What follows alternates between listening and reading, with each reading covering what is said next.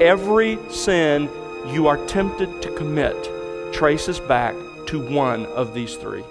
And if you want to gain victory over the temptations in your life, you have got to start by dealing with the root and not the fruit.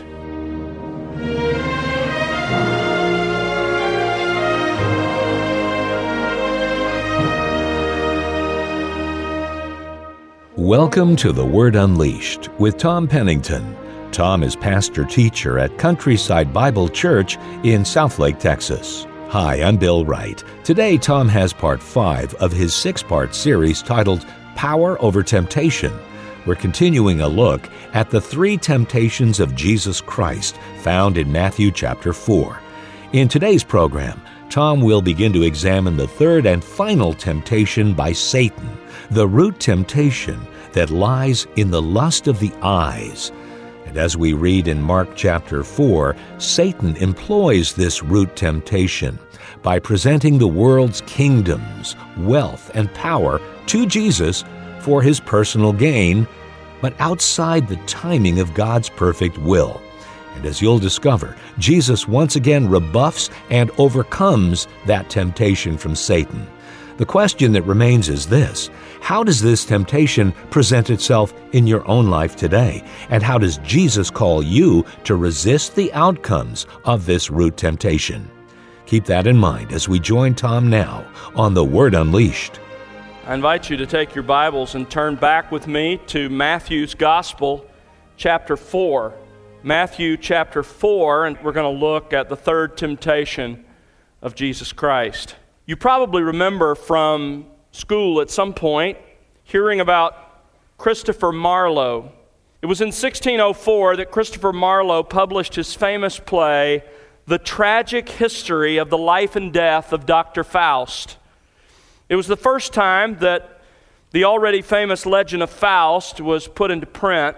Since that time, of course, it's been developed and expanded by plays and poems, and in modern times, by films and lyrics. But whatever form it takes, the story is always of a tragic human figure who strikes a deal with the devil. And he will enjoy, as a result of that deal, many happy, successful years of life on earth. But in the end, he will have to surrender in exchange for that life of prosperity, his soul to the devil as payment, and spend eternity damned to hell. And the deal, of course, in whatever form the story is presented, it is always sealed in a document signed in Faust's own blood. As the story goes, Faust does enjoy a life filled with the best that this life can offer. But as he nears the end of life, as the time of the contract draws to a close, Faust begins to realize 2 things. One, the success and things that he sought and wanted have not brought him the permanent joy and happiness that he thought they would. And 2, that he has made a tragic blunder, that in exchange for his eternal soul, he has damned his soul forever. In exchange for his prosperity, he has offered his soul for all time. You know, there's a lot familiar about that story. I think part of the reason it has been repeated in so many different ways, whether humorous or seriously, is because Satan comes in one way or another to every one of us with the same siren song. The temptation to sell our souls for success, to sell our souls for power and for possessions. We shouldn't be surprised, because that was one of the 3 recorded temptations of Jesus Christ. A couple of months ago, as you remember, we began our study of Mark's account of the temptation of Christ. Mark only devotes 2 verses to it, and so I decided at that point to take a sort of detour from Mark to examine in detail the 3 temptations that both Matthew and Luke record. Now, just by way of review, let me remind you that temptation takes this course. All sins ultimately spring from temptation. Secondly, all temptations spring from sinful lusts or cravings. This is for us, not for Christ now. And all sinful cravings ultimately spring from three root sinful cravings, described in Scripture as the lust of the flesh, the lust of the eyes, and the boastful pride of life. Those three root temptations, those three root cravings of the soul, spring from three normal, God-given human desires. This is the level at which Jesus, this fourth level, is the level at which Jesus was tempted. Normal, God-given human desires. Jesus did not have within him the same sinful cravings that are within us that cry out to be satisfied, but he did have normal human desires just as we do. In one sense, Jesus' temptations were unique in that they took paths our temptations will never take. None of us have ever been tempted to turn stones into bread. None of us have ever been tempted to jump from the temple in Jerusalem and be rescued by the angels. None of us have tried by some act of obeisance to Satan to gain all the kingdoms of the world. But at the same time that Jesus' temptations were unique, they were also typical of the root temptations that you and I face. Tonight we want to examine the third temptation. The third temptation is recorded for us in Matthew chapter 4, verses 8 through 10. As we have with each of the other two temptations, let's look first at the preparation. It's in verse 8. Matthew writes, "Again, the devil took Jesus to a very high mountain." Now, there's some debate with this temptation, as there was with the second one. Did the devil physically take Jesus to this mountain, or did he show him these things in some kind of a supernatural vision? Let me just mention that this is not a question of whether or not you believe the Bible. It's a matter of how to interpret what the Bible says. There are those who absolutely embrace the inerrancy of Scripture on both sides of this issue, and frankly, we can't be completely sure. Let me just give you the arguments that this was a vision. These are the arguments that are presented. No normal mountain is high enough to see all the world's kingdoms. Of course, the world's a globe, so you can't see everything in the world from a high mountain, they argue, so it must have been a vision. Luke adds that this all happened in a moment of time, which in and of itself seems to imply something highly unusual and perhaps miraculous. And there are two other passages in which someone is taken to a high mountain and it occurred not in reality but in a vision. And that's in Ezekiel as well as in John's Revelation 21:10. Those are the arguments presented for a vision. The arguments for a physical presence, that Jesus and the devil actually went to a high mountain, are that there's no point in going to a high mountain if it's a vision. Also, Luke uses the kingdoms of the inhabited earth, which would mean that he saw parts of the kingdoms of the Middle East within his physical vision, but the rest of it was simply audibly described. And that brings us to the third argument, and that is Satan showed him. The Greek word for show can mean either to show physically, to present before someone's eyes, or it can also mean to describe or explain. For example, in Matthew 16, it says Jesus began from that time to show, same word, his disciples that he must go to Jerusalem. Well, obviously, he wasn't showing them a movie. He wasn't showing them a set of pictures. He was describing, he was presenting before their minds this reality.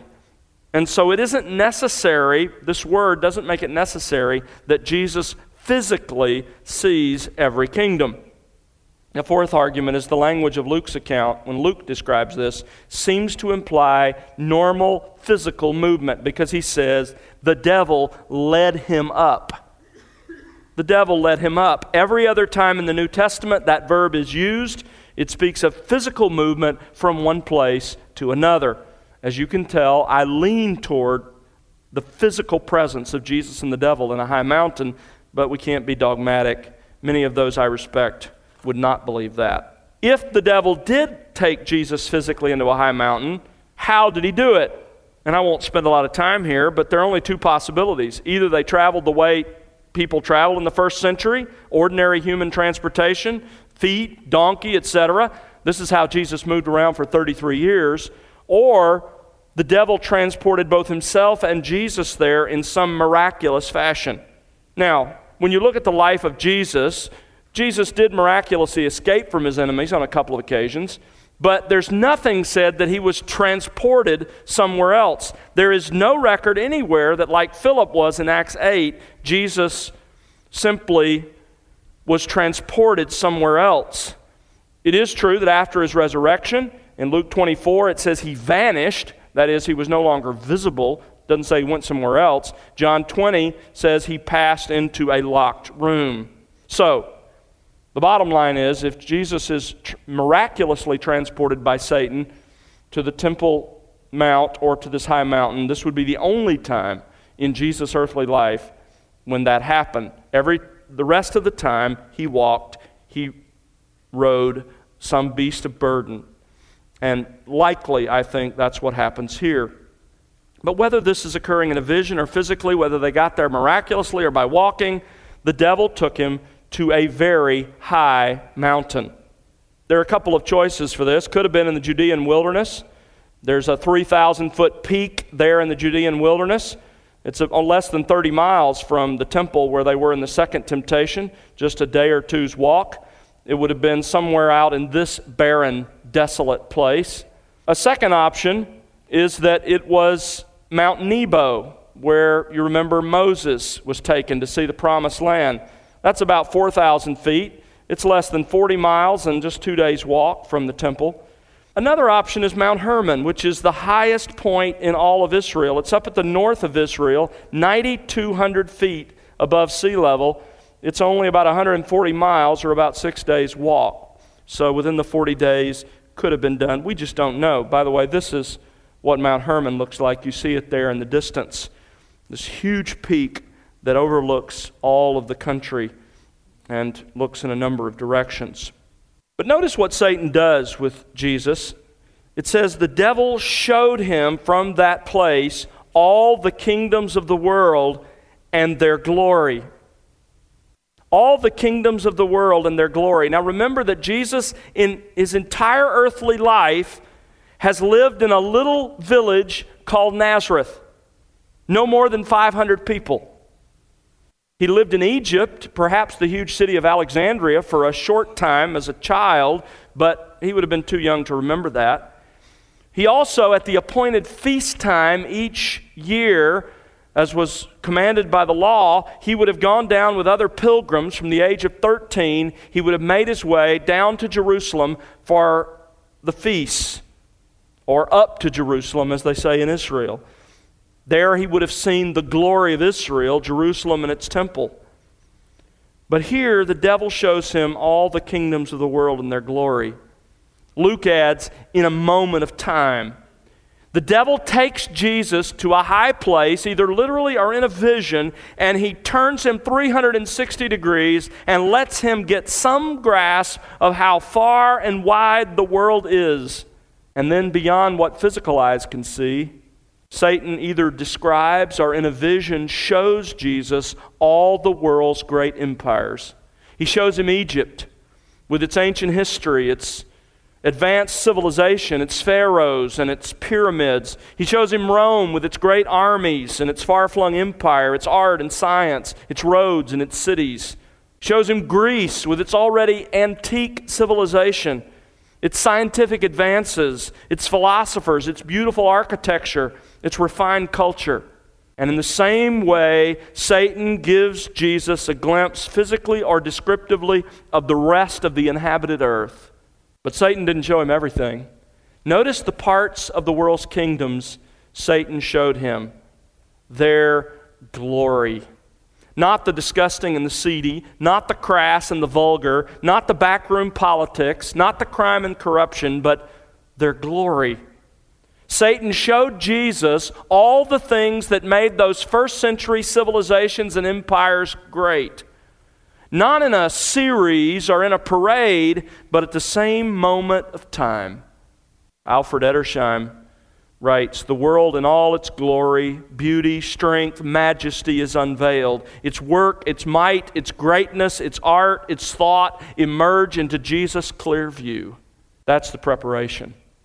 Jesus, in his human life, only exposed to one tiny little nation, only exposed for most of his human life to a little city of fewer than 500 people, is shown in a moment of time the splendor of earth's civilizations. That brings us to the temptation. Verse 9 says, "And he said to him," the devil says to Jesus, "All these things I will give you if you fall down and worship me." Now, notice there's a difference in this third temptation. Jesus here confronts a different issue because Satan does not say, "If you are the Son of God," as he said in the other two. He assumes that to be true.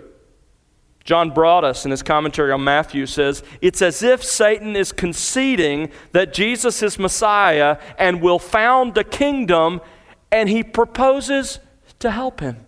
He simply says to Jesus, "All these things," that is, all the kingdoms of the world and their glory that you can see before you, "I will give you." Satan is offering to give Jesus Christ possession of all the kingdoms of the world.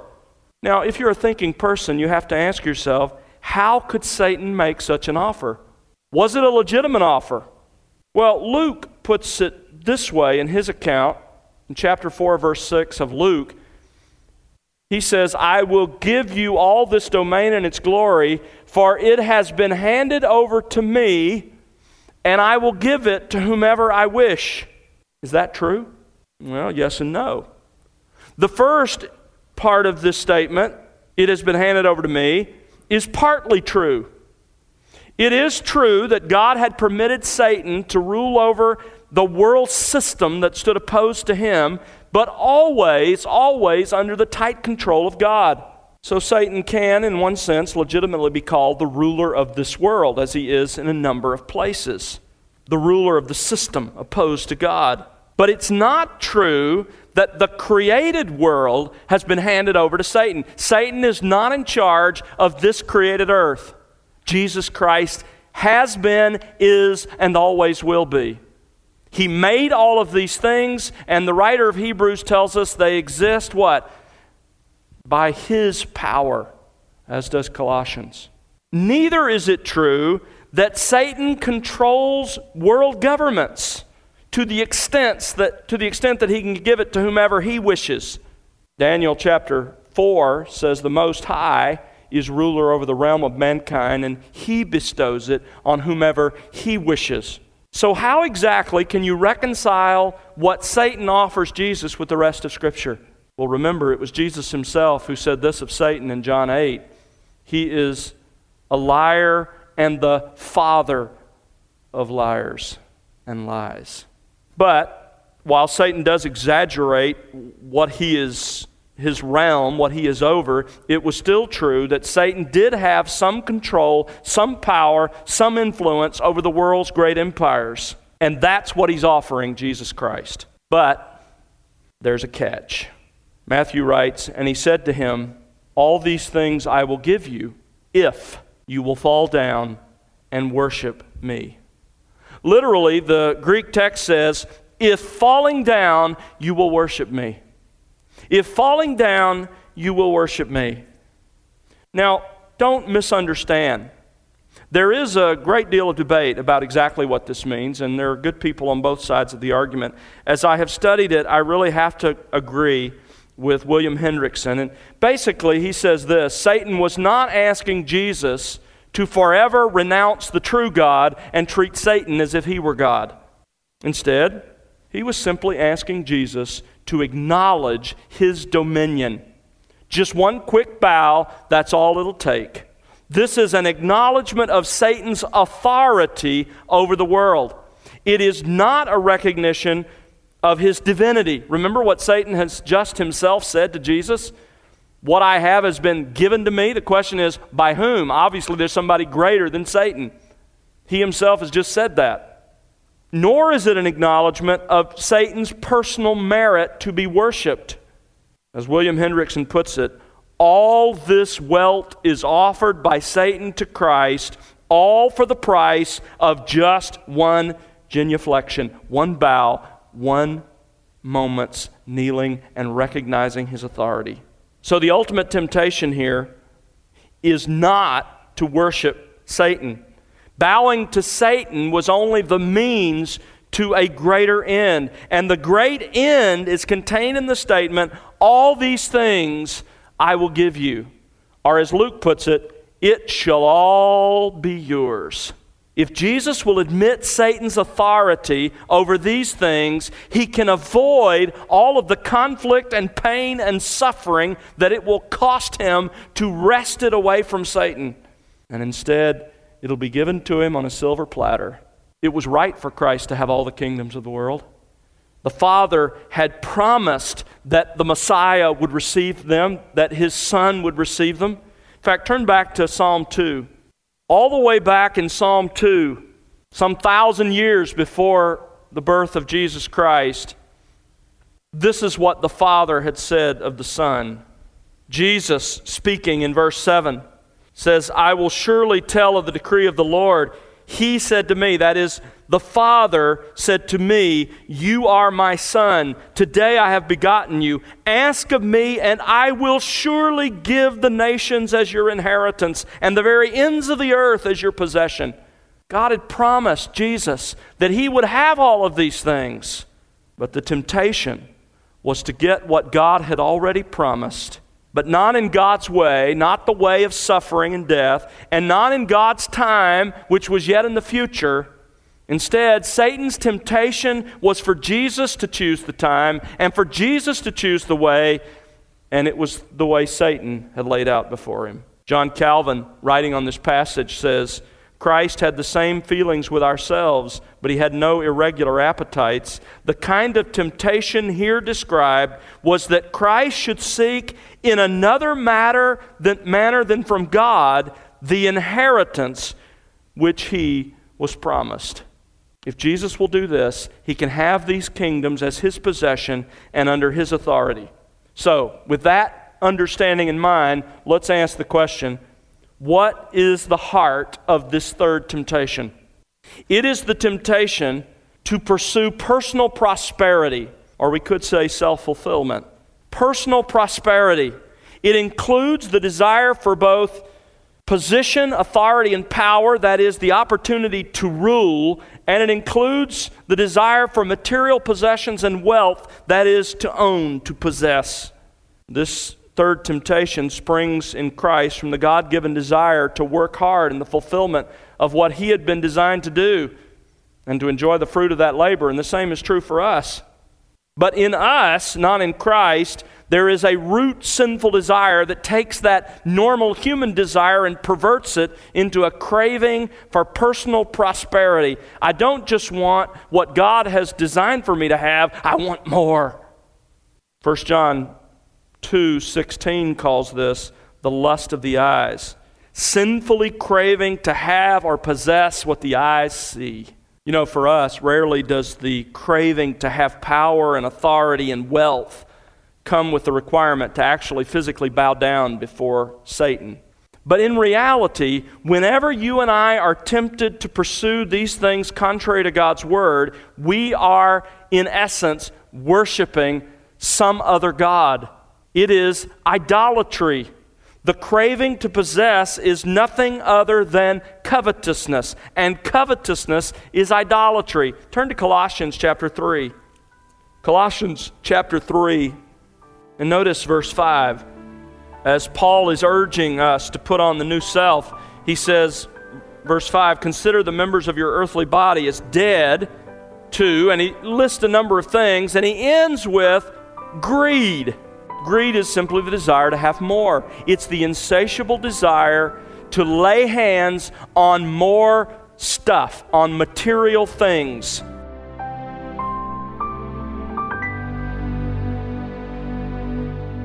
That's Tom Pennington here on The Word Unleashed with part 5 of his series titled Power Over Temptation. Tom will have part 6 for you on our next program, and we hope you'll join us then. And friend, to serve as an elder in a local church is a noble ambition, but it comes with a sobering responsibility.